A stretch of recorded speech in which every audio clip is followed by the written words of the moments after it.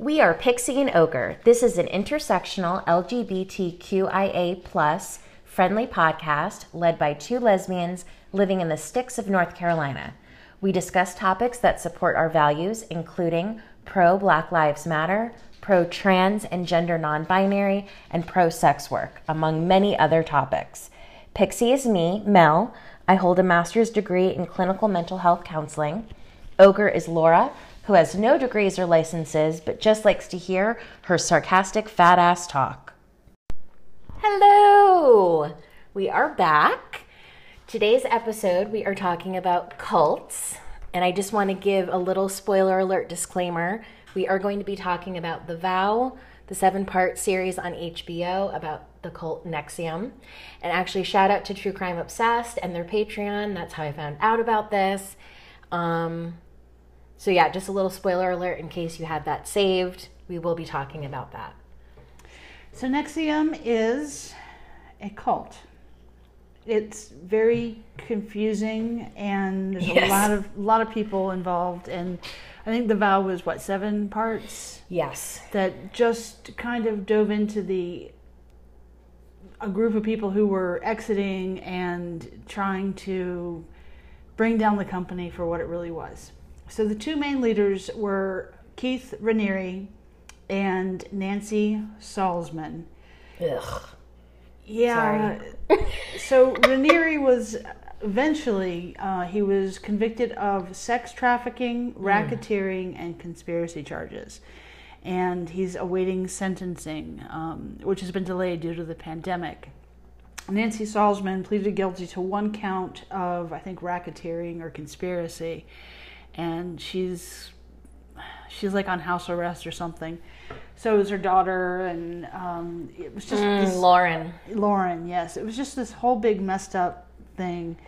And so it was interesting is that it started out as a self-help group, an executive kind of workshop for executives, and then it turned into this self-help group to empower people. And Lauren Salzman, who's the daughter of Nancy Salzman, she started her own secret group within the group. She sure did. Wait, did she or did Allie? Well, it was her and Allie who started it. And okay. It was called DOS, D-O-S. And it stood for something Latin. I don't remember what it was. But anyway, it was the secret group, and it was for women. It translated to dominant over submissive. Yes. And it was it was a group set up just to empower women, and they recruited some of the strongest women in the group. Excuse me, some of the most attractive and youngest women in the group. Yes. Let's be fair. Yes. And the creepy part is that the women who were recruited were told loosely what this group was about, and they were told that they had to give collateral in the form of secrets, whether that be nude pictures or making confessions that were taped and essentially used against them later if they wanted to leave or if they displeased the group. The kicker is most of these confessions were fake. Right. Several of the people actually made fake confessions. Fake collateral just to stay in this group. Right. And so when they were invited into the group and they gave their collateral, they were taken to initiation, and they were actually branded in the groin area with this interesting design that incorporated Keith Raniere's initials and Allison Mack's initials. Unbelievable. I would be so pissed. And these women were basically vowing their loyalty and life and love to Keith Raniere and Allison Mack. And it was the whole group was based on a master-slave kind of, whoever you recruited became your slave, and then whoever recruited you were their slave, and it was just this whole sick thing. It was like a pyramid scheme of master-slave situations. Right, and a lot of the members would have to text their masters for permission, permission to eat this, Oh my gosh. I can't even imagine. Permission to go to sleep now, master. No. Permission to do this or do that. I wish somebody would. Really? I mean, it blows my mind. And when one of the women wanted to leave, when she realized that, the whole organization was kind of creepy, she wanted to leave, and she texted Lauren and said, "Oh, this was heartbreaking." It was very heartbreaking. She said, "Lauren, can you destroy my collateral?" And Lauren was like, yeah, well, no. And the woman, after previously saying that she would, right? And this woman, she said, "This isn't real. This is just a game. You're not really my master. I'm not really your slave. This is just an exercise. This is a metaphor." Right. Oh. Like, is this what you were thinking when you were being held down and branded with a hot iron? I mean, did you really think that this was a game? She really did. So, if you're interested in cults and you're interested in self-help groups and things like this, and I do recommend The Vow, but there's so many different layers and so many different people involved, and it's just a fascinating story. And the end result is that Raniere and Salzman were both charged and convicted on racketeering, sex trafficking, things like that, and the group is disbanded.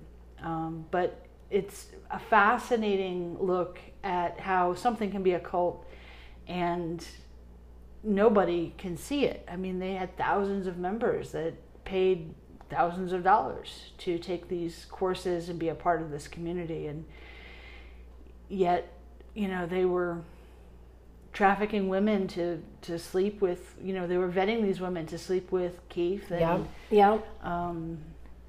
it's a fascinating show. But related to that, Melissa has interesting information regarding a cult that she once belonged to. Yes, that is correct. I did want to say what's so interesting is after the first episode or so, Laura, you were like, this sounds great. This self-help group sounds great. I would totally do it. And that's what's so scary and damaging about it, is that it literally is that easy. And until you start going up that pyramid, not to say that people on that bottom level aren't affected, but if they're still willing to be, not willing to be controlled, but willing to give the money and do the work, and they make their way up, that's when they start to see what it's really all about.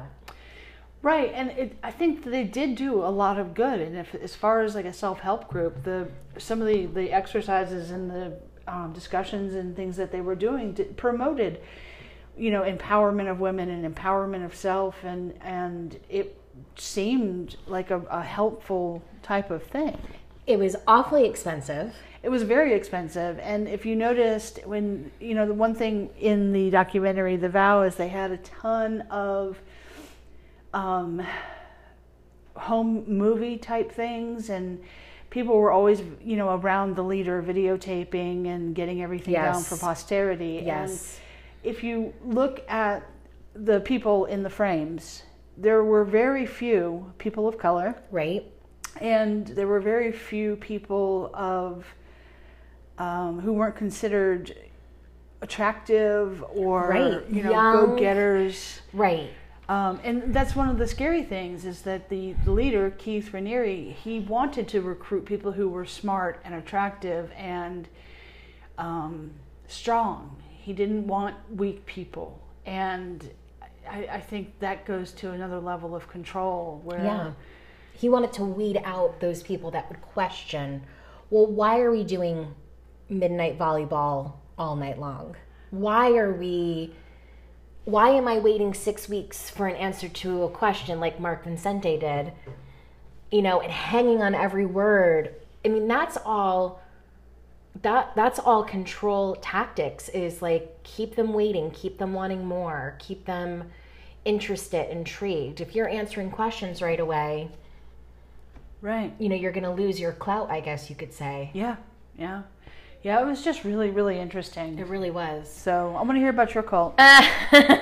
So I was part of a cult called the International Churches of Christ, or we just simply called it the Church.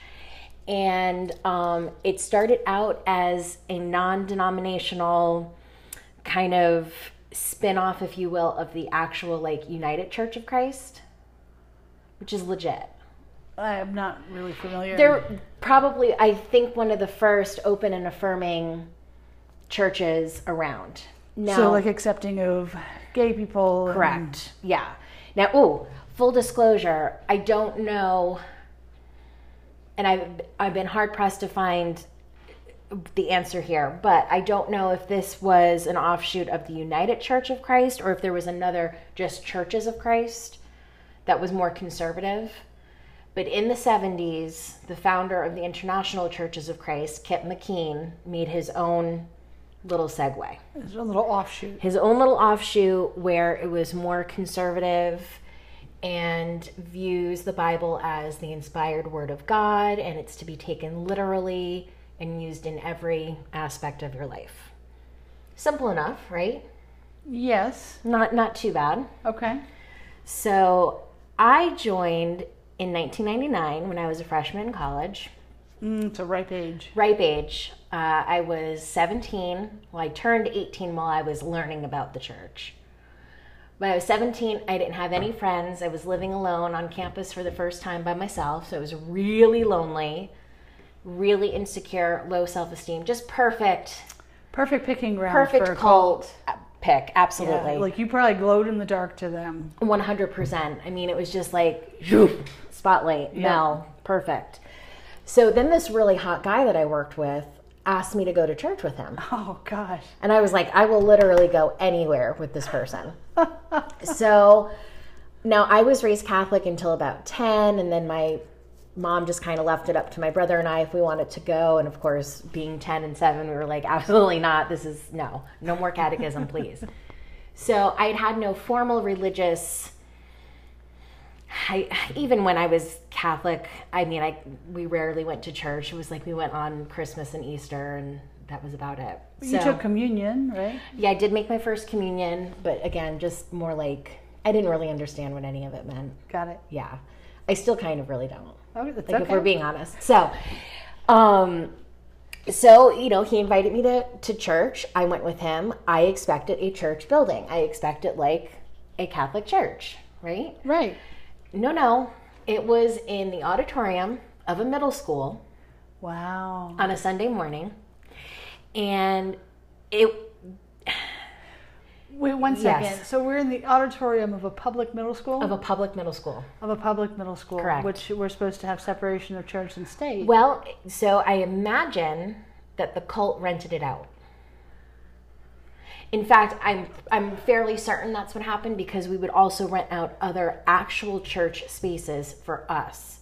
And the idea was we were following the scripture, and I don't remember where any of these scriptures are in the Bible, so please don't come for me. But there's a scripture that says church is, and I'm paraphrasing, of course, is basically just a gathering of people. It doesn't have to be a building.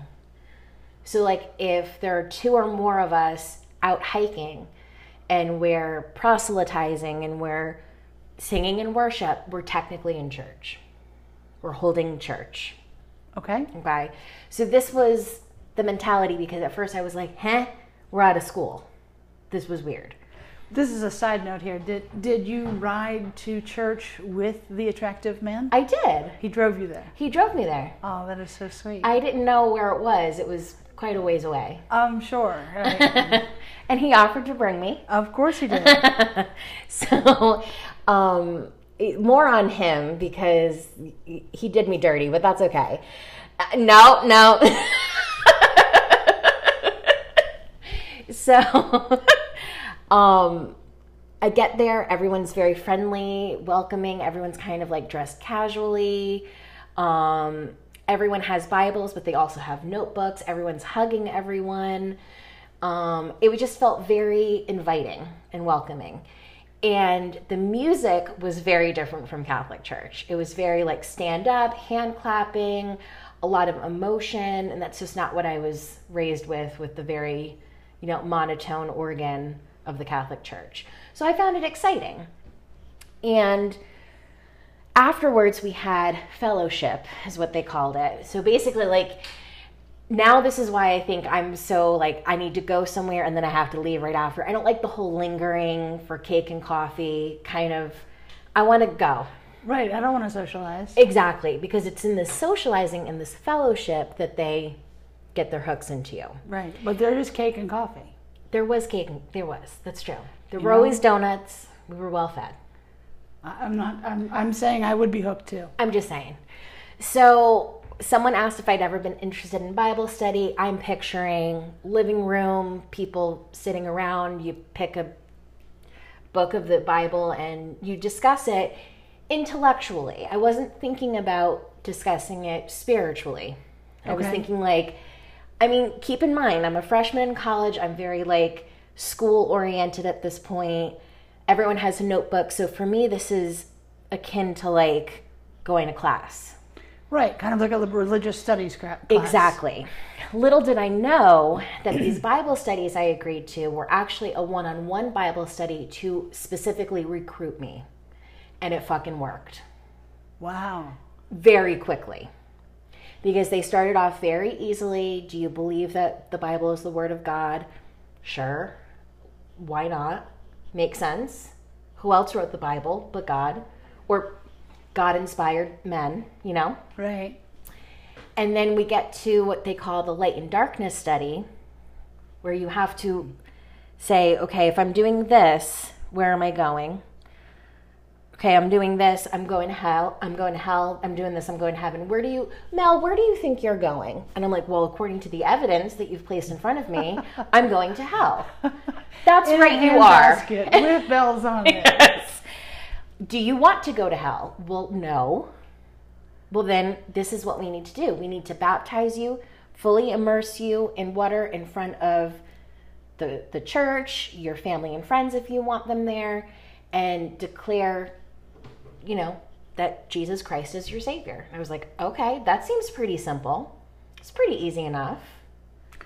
Yeah, but it seems difficult to go from someone who's not very religious to all of a sudden diving into saying that Jesus Christ is your Savior. But keep in mind, I was raised Catholic, so I didn't know any other type of religious, like any other kind of Savior, I guess you could say. So right. I guess at 17, 18, I thought to myself, if I am going to be religious, it is going to be in a Christian religion. Okay. So did you feel religious? Like, did you feel like something was missing and you needed to find a belief system or? No.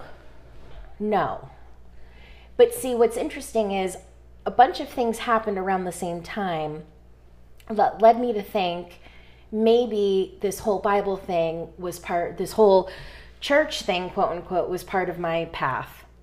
Because I had this person I lived next door to in the residence hall who was Wiccan. And I'd never heard of Wicca. I never heard of like practicing witchcraft, you know, outside of movies and stuff like that. Right. And she had just started telling me these things about her experiences maybe a week before I got asked to go to church. So in my very naive mind, I thought that being asked to go to church, because I was a little bit scared of some of the stuff that she was telling me. She was telling me that she had fairy spirit guides and that she could physically see them and that they would appear in her room, and sometimes they were mean and scary. And so I started worrying, like, if these freaking fairies and elves are hanging out in her room next door, I mean, they could easily get into my... Easily. That gap under the door. Easily get into my room. Obviously, pest control wasn't doing that job. And I was like, so if that could be real, I was a little bit freaked out about it. And then, a week later, I get asked to go to church. That seemed like a sign that God was trying to help me not go down this other path. Right. Which, ironically, I'm now a witch. Well, interesting. I always have been a witch, I guess you could say. If the attractive guy you had a crush on, if he hadn't asked you, would you have found this cult otherwise? I don't know. See, it's interesting because we were just talking about this earlier about, like, if things were meant to happen or if they didn't happen, would we be the people that we are now? This had to happen, I believe, for myself. Right. in order for me to have found where I am now. Okay, that makes sense. And granted, I was not in it long. I was in it for about 9 months. So in the documentary, The Vow, they talk about this thing called the BITE model that was actually developed by occult exit counselor Steve Hazan. Okay. And BITE stands for behavior, information, thought, and emotional control. So what I did was, and I'm going to include these websites in the show notes, I looked up on freedomofmind.com, which is like a cult watch website, about how the International Churches of Christ, or ICOC or ICC, whatever you want to call it, use those 4 pieces of control in the BITE model. And as I was looking over them earlier, I mean, I was literally getting chills at how, first of all, how identical it is to NXIVM. Because as you know, as we were watching the show, I was getting all kinds of like, oh my gosh, this is just like the cult that I was in. Like, it, yeah.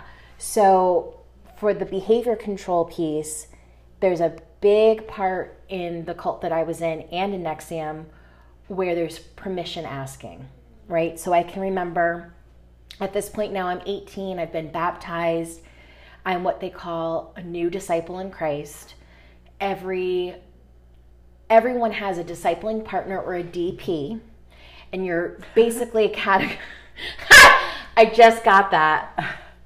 That's fucking awesome. I'm sick. I'm sorry. We're looking for double penetration. Thank you. Okay.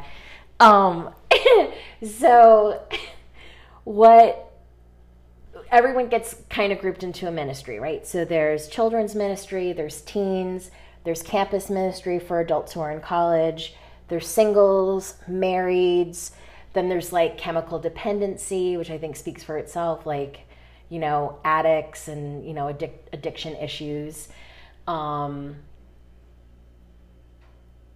Women's ministry, men's ministry. So you got placed into something. So because I was in college, I was in campus ministry. And my discipling partner was also in campus ministry. You had to be in the same ministry so that you could relate to one another. Right, makes sense. So her and I hit it off and we became very close. We became very, very good friends, and I felt comfortable with her, even though part of the behavior control was me having to ask permission for major and minor life decisions down to where I was going to live. So I was still living with my parents at this point. I had moved out of the dorm and moved back in with my parents because I only lived like 20 minutes away from school.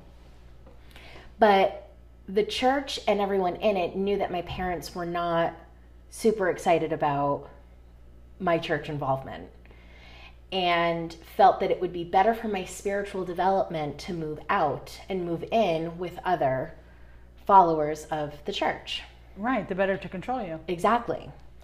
And I remember saying, at 18, I don't feel ready, like maturity-wise or financially or anything. I don't feel ready to move out of my parents' house.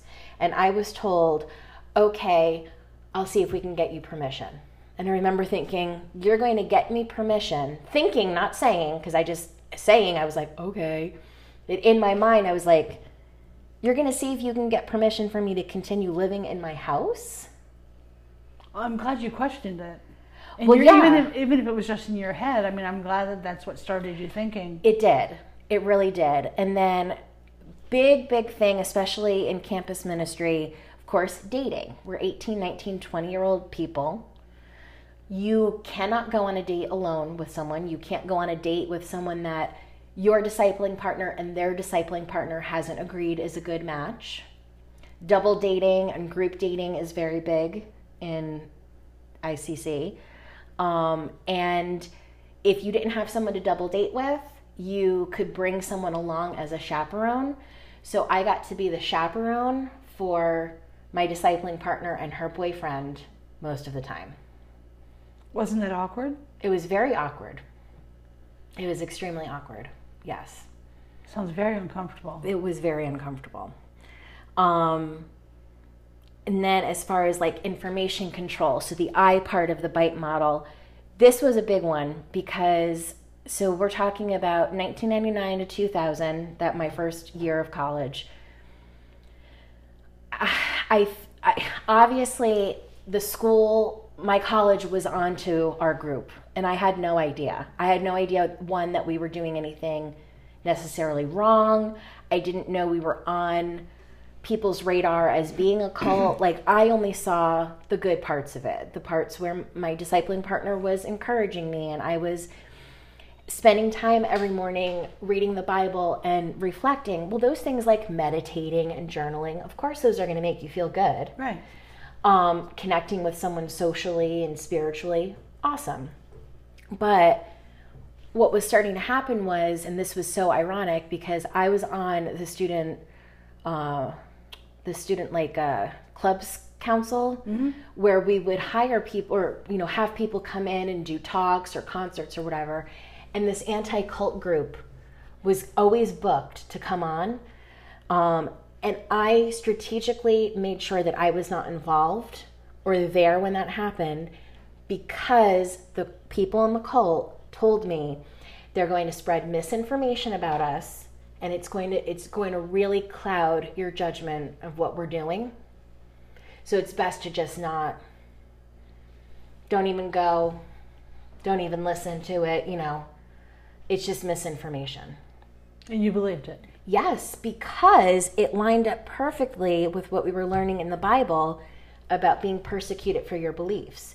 So every time there was something like that on campus, or if like a new website against us popped up, the cult would take a proactive lead in a sense and tell us about it, but tell us about it so that we could avoid it, and tell us like, this is more proof that we're on the right path. Right. We're being persecuted. We're being persecuted. This is what happened to Jesus. This is what happened to his disciples. This just means you're on the right path. In fact, we were having Bible study groups on campus. We were not a sanctioned campus group. I didn't know that we had to be in order to congregate in a classroom. I realize now how ridiculous that sounds.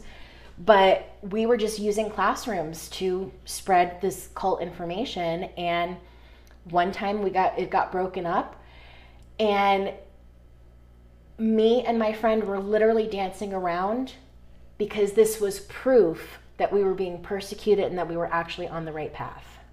That's scary. It's very scary. It's very, very scary. So you were in the cult for 9 months. Mm-hmm. What made you, were there red flags along the way? Yes, I think the whole getting permission to stay in my own house, and this was towards the end. It wasn't the end, but I was probably a couple of months out of leaving at that, closer to leaving at that point. What was really the driving force was we had 2 mandatory services every week. We had Sunday, and then we had midweek, which was usually on a Tuesday or Wednesday. And we were expected to give money, which we always did. I always ended up giving at the very last minute twice as much as I had specifically put aside, because the sermon right before giving was so riddled with guilt and sprinkled with guilt and shame that I felt like I wasn't giving enough. Right. So when I would intend to give 10 or 15, I'd end up giving 30 or 40. And when you're a student, exactly, that's a lot of money. I was bouncing checks. I was working part-time and going to school full-time and living at home. I didn't have many bills, but I had some. Right. And I just couldn't keep up with all of it. So the cult, and I don't think this is exclusive to ICC, I think a lot of cults work on this kind of surprise factor of, we're just going to spring something on you so that you don't have time to process it, and if you want to still be in good standing, you'll just jump to it. Right. So one of those was, by the way, for the cult that I was in, once a year we have a large contribution where you give 20 times what you give weekly. 20 times? 20 times. Damn. So if we're saying on a conservative week, which I rarely had a conservative week, I was usually giving a lot of money, but let's say I gave $40 a week. That would be $800. Wow. That I didn't have. Like, I physically did not have. I didn't have a savings. I was bouncing checks. I mean, my checkbook balance is like pre-debit card was like $1.52, $3, and like I literally did not have the money. Right. So at this point, my discipling partner had changed. Not at this point, but around this time, my discipling partner changed because my original discipling partner had to leave school. So she was no longer in the campus ministry. She was in the women's ministry. So I had to have a new discipling partner in the campus ministry. She was also a friend, but she took this shit a lot more seriously. Wow. I wouldn't say that the first discipling partner let me get away with anything, but I felt more comfortable with her. See, so the thought control of the bite model that I experienced, and most people in cults do too, is having someone who's above you like that. You are expected to confess all of your daily sins, including thoughts. Oh, God. Every single day. That's all we would do all day. My partner would be like, shut up already. No more. No, this is from yesterday. No, I did this again today.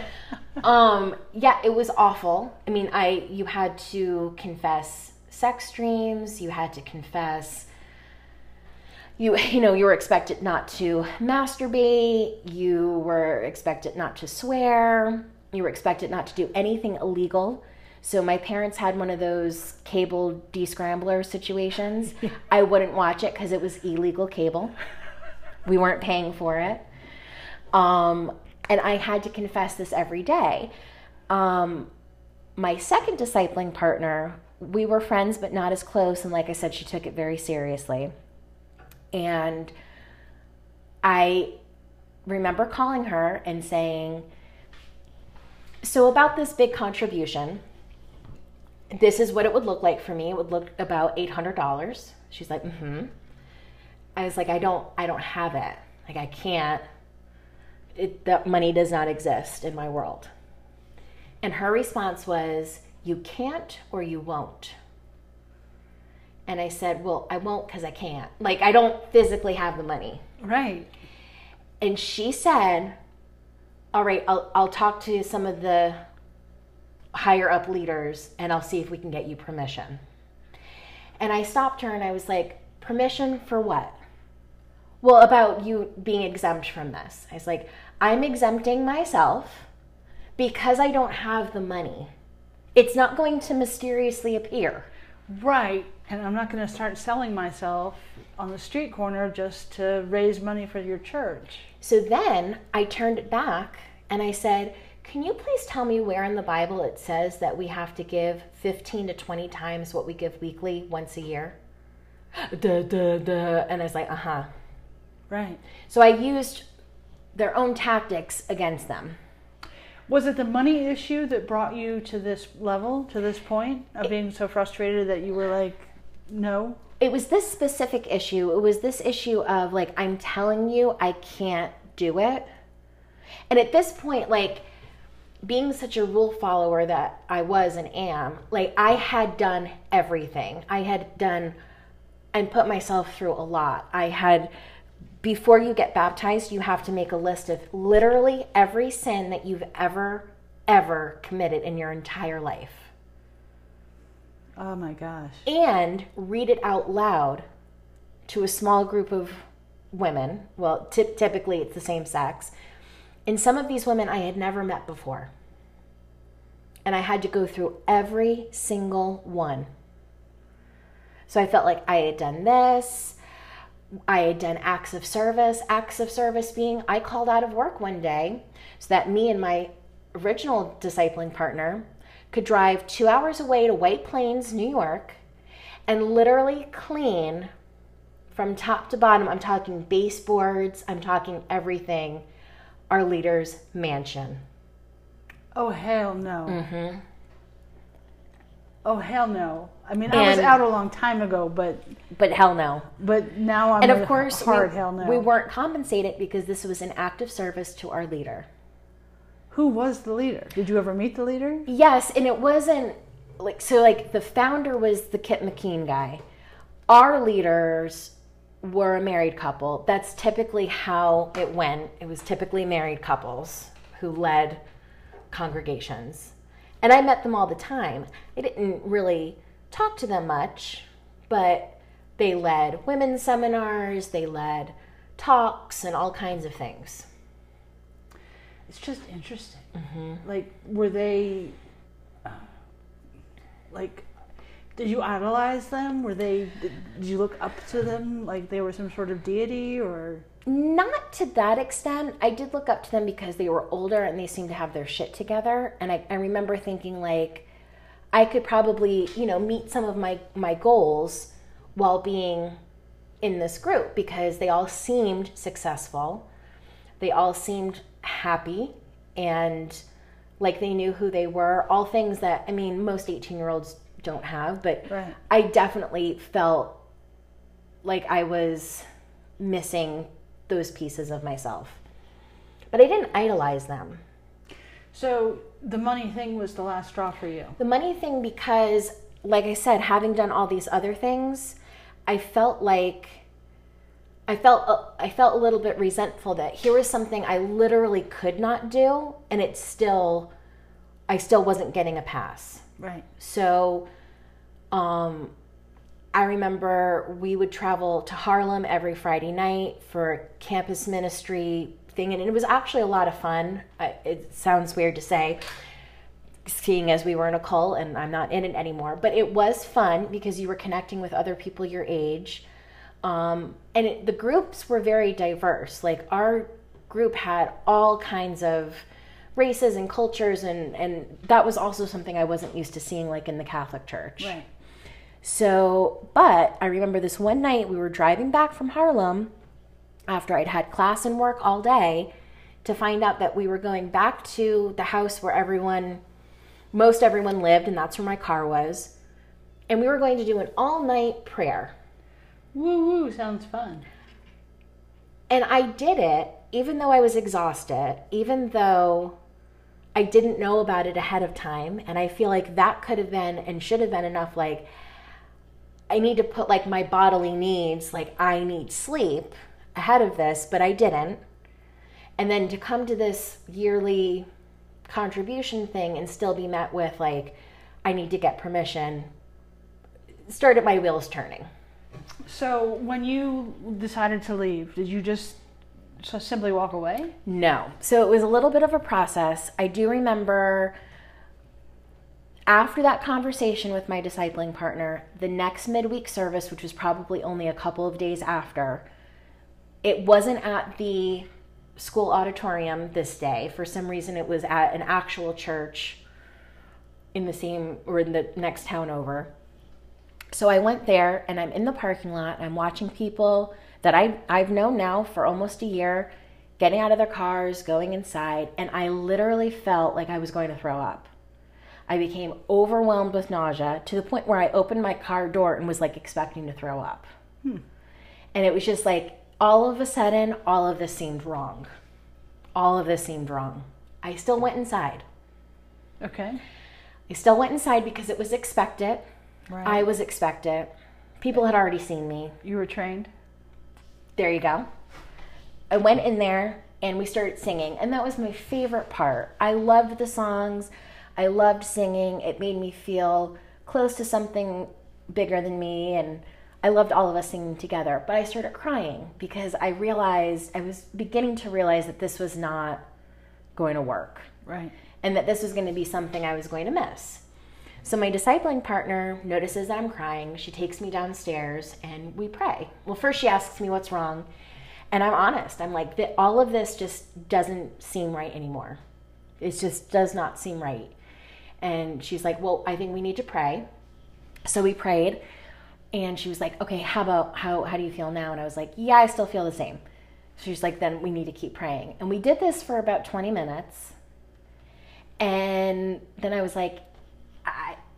I just don't have a good feeling about this. I still finished the service. I still sat through the service and took notes and sang and did all the things. I don't believe I did fellowship. I'm pretty sure I left. And that was the last time I ever went to church. To that church. Did they try to... 100%. They tried to suck you back in? Oh, yes. So I was prepared to go to church on Sunday. So this was, again, the midweek service where I almost threw up. So now we're at Sunday morning. I had an obligation to pick up someone who I was trying to recruit into the church, and she didn't have a car, and that was a big part of it. We were literally just picking up strangers all over the state of Connecticut and driving them to church. Something I would never do now, but I did all the fucking time then. And she called me at the last minute and said she couldn't make it. And I was aggravated and disappointed, and I had been rushing around like trying to get things done. And then this thought in my mind popped up, what if you just don't go? And it was like once that thought entered my mind and I was allowed to think that, immediate relief. Immediate relief. And I was like, I'm not going. I'm not going to go. I'm going to stay in my pajamas all day and I'm not going to church. And it was like the more I kept saying it, the more empowered I felt. But my original discipling partner showed up at my house that day after church because I didn't call anyone. I just didn't show. Okay.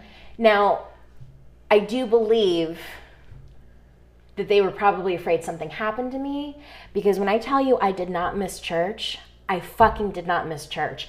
I missed my great-grandmother's 90th birthday party, but I didn't miss church that day. Okay.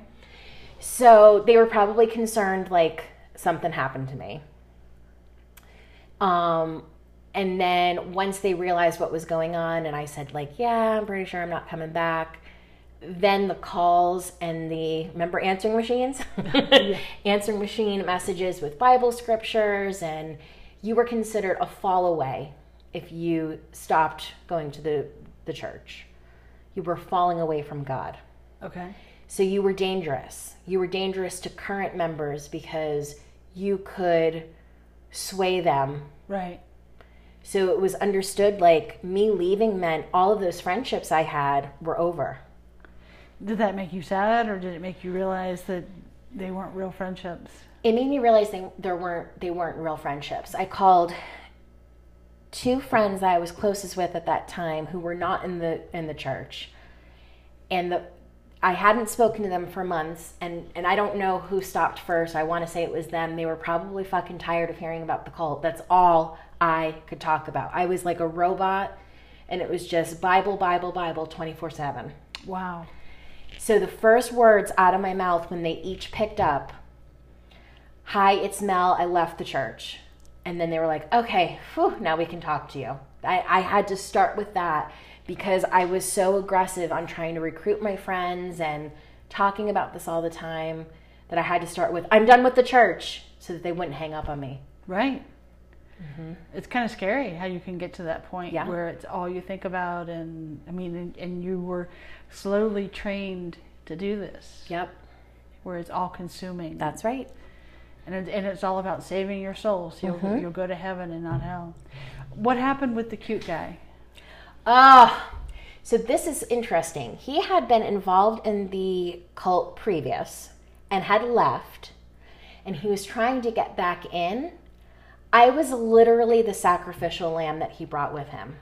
Oh. I was essentially, metaphorically, an offering to show that he was committed to coming back, which he didn't. So he threw you under the bus. He threw me under the bus. And he ended up not going back to the church. He went to maybe one or two more services after that and never saw him again. I never spoke to him again until about a week before I was ready to leave the church. And then he was like, yeah, that's all why I did. And I was like, then why did you get me involved in this? Huh. And he really didn't have an answer. Interesting. Yeah. Did you ever get over your crush with him? I wouldn't say it was a crush. He was just a very attractive man. I mean, I'm gay, so, you know. Yeah. But he was a very attractive man.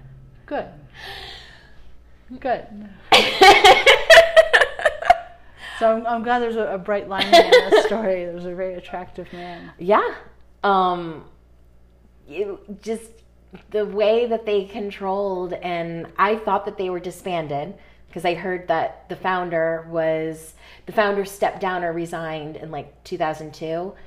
And apparently they did put new leadership in, and it is still an active cult. Why not? They're making good money. Yeah. Cults are just fascinating to me. I've often wondered if I would be sucked in. Well, you would have been in NXIVM. You were ready to take those classes after the first episode of The Vow. Yeah, just the thing with NXIVM that got me was there was a lot of touching and kissing. There was a lot of touching and kissing, yes. And I'm not a toucher. A lot of kissing on the lips. A lot of kissing on the lips. I'm not a toucher or a kisser. Ugh. I'm not even really a hugger. Like we're great friends, whatever, but stay over there. Yep. We can love each other across the room. Yep. And in every video shot from NXIVM, it was people greeting each other with kisses on the lips and hugs and constant touching.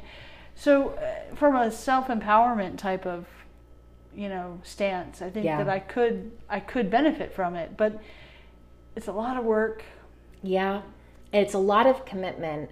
And I think that's why they like strong, like successful, executive-driven type personalities, because some of the folks that we saw in the documentary, they were like top salespeople in the company that they worked for, and also NXIVM. Right, and they worked for free for at NXIVM, teaching classes and recruiting and promoting and all of this stuff. And so, I mean, they needed strong people to, maintain a normal life and do the work of NXIVM. Right. But what was interesting about NXIVM too, and I think this goes for all cults, is having like their own language that also kind of goes under that emotional control from the BITE model. Yeah. Like they would say things like, that just sounds like it's your limiting belief. Right. Or maybe we need to do an EM, explore meaning in what you're talking about. In the cult I was in, a lot of it was, like discipling partner, that was your new best friend. Then they're often said, you shouldn't wear that because it could make someone struggle. You shouldn't do that because it can make someone struggle.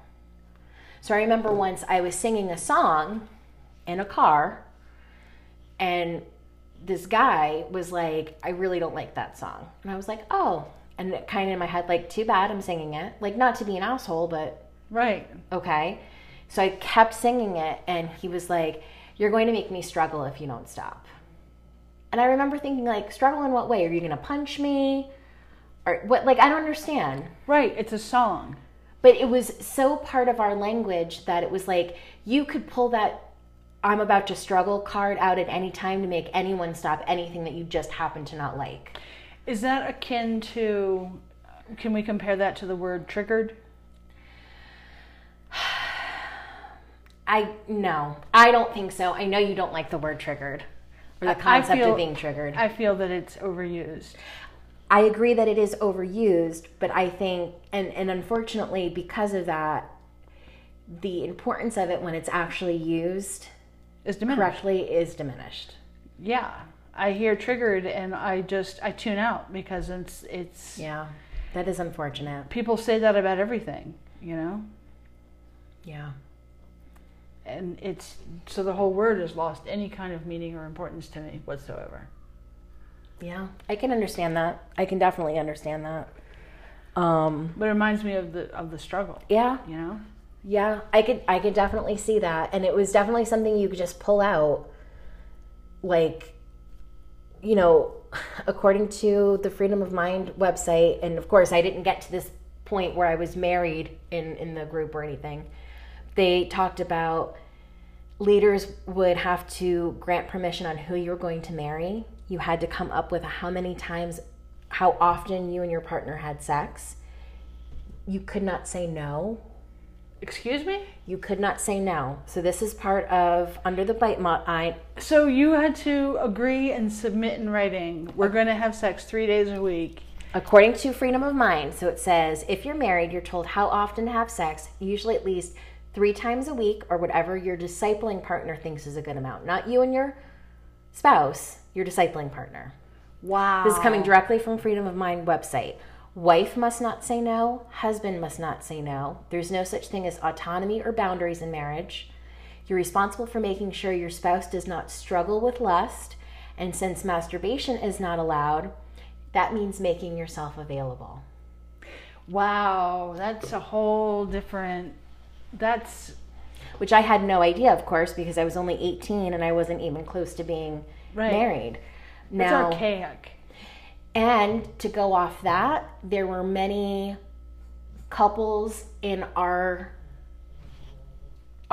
regional congregation that were, it was whispered that they used to be gay. Oh, they used to be gay. Mm-hmm. And they were married to each other. Correct. Oh, yeah. Yeah. Mm-hmm. Yeah. God, that's scary. Yeah. And I had no idea about that until I looked it up on this website, because I didn't date anyone. I was only interested in one person, and it was a female, so that was discouraged, of course. Oh yeah, homosexuality was deeply discouraged. Mm-hmm. I don't know. I'm an anti-organized religion type of person, mm-hmm. just in general, but cults fascinate me. They are fascinating. I have a small amount of respect for people who are religious, or people who do need spiritual connections and meanings and things, but like some of this stuff is just fucking insane. Mm-hmm. Like not being able to say no, and women taking a back seat in the marriage, and the dominance of men. And that just, I don't know, that to me just really scares me, that people are letting themselves believe this. Yeah. That their voice isn't as relevant or isn't as strong as their male counterpart. That's right. We only had male leaders. Like all the male leaders were married to women, and their women counterparts would lead the women's version of whatever. So like if we were going to have like some kind of talk, the leader's wife would lead the women's ministry doing whatever, but no woman actually got up there in a service and preached. That's just really fucked up. Mm-hmm. Yeah. Yeah. And that's on cults. Yeah, today was an interesting day. Learning about NXIVM and the cults and all that good stuff. Yes. And I've enjoyed it. Me too. Thanks for joining us. Thank you. Bye. If you are interested in sending us listener letters asking for advice, sharing something unusual, or topics that you want us to discuss, send an email to pixieandogrepod@gmail.com. That's PIXIEANDOGREPOD @gmail.com. Thanks.